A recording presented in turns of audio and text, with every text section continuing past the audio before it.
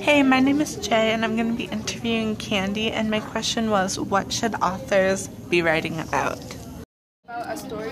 Yeah, what should they be writing about, or who should they be writing about? I feel like authors should be writing about their subconscious thoughts, like how they imagine the world to be. I feel like they should write the dark sides of the things they see in their heads and how they perceive the world and stuff like that.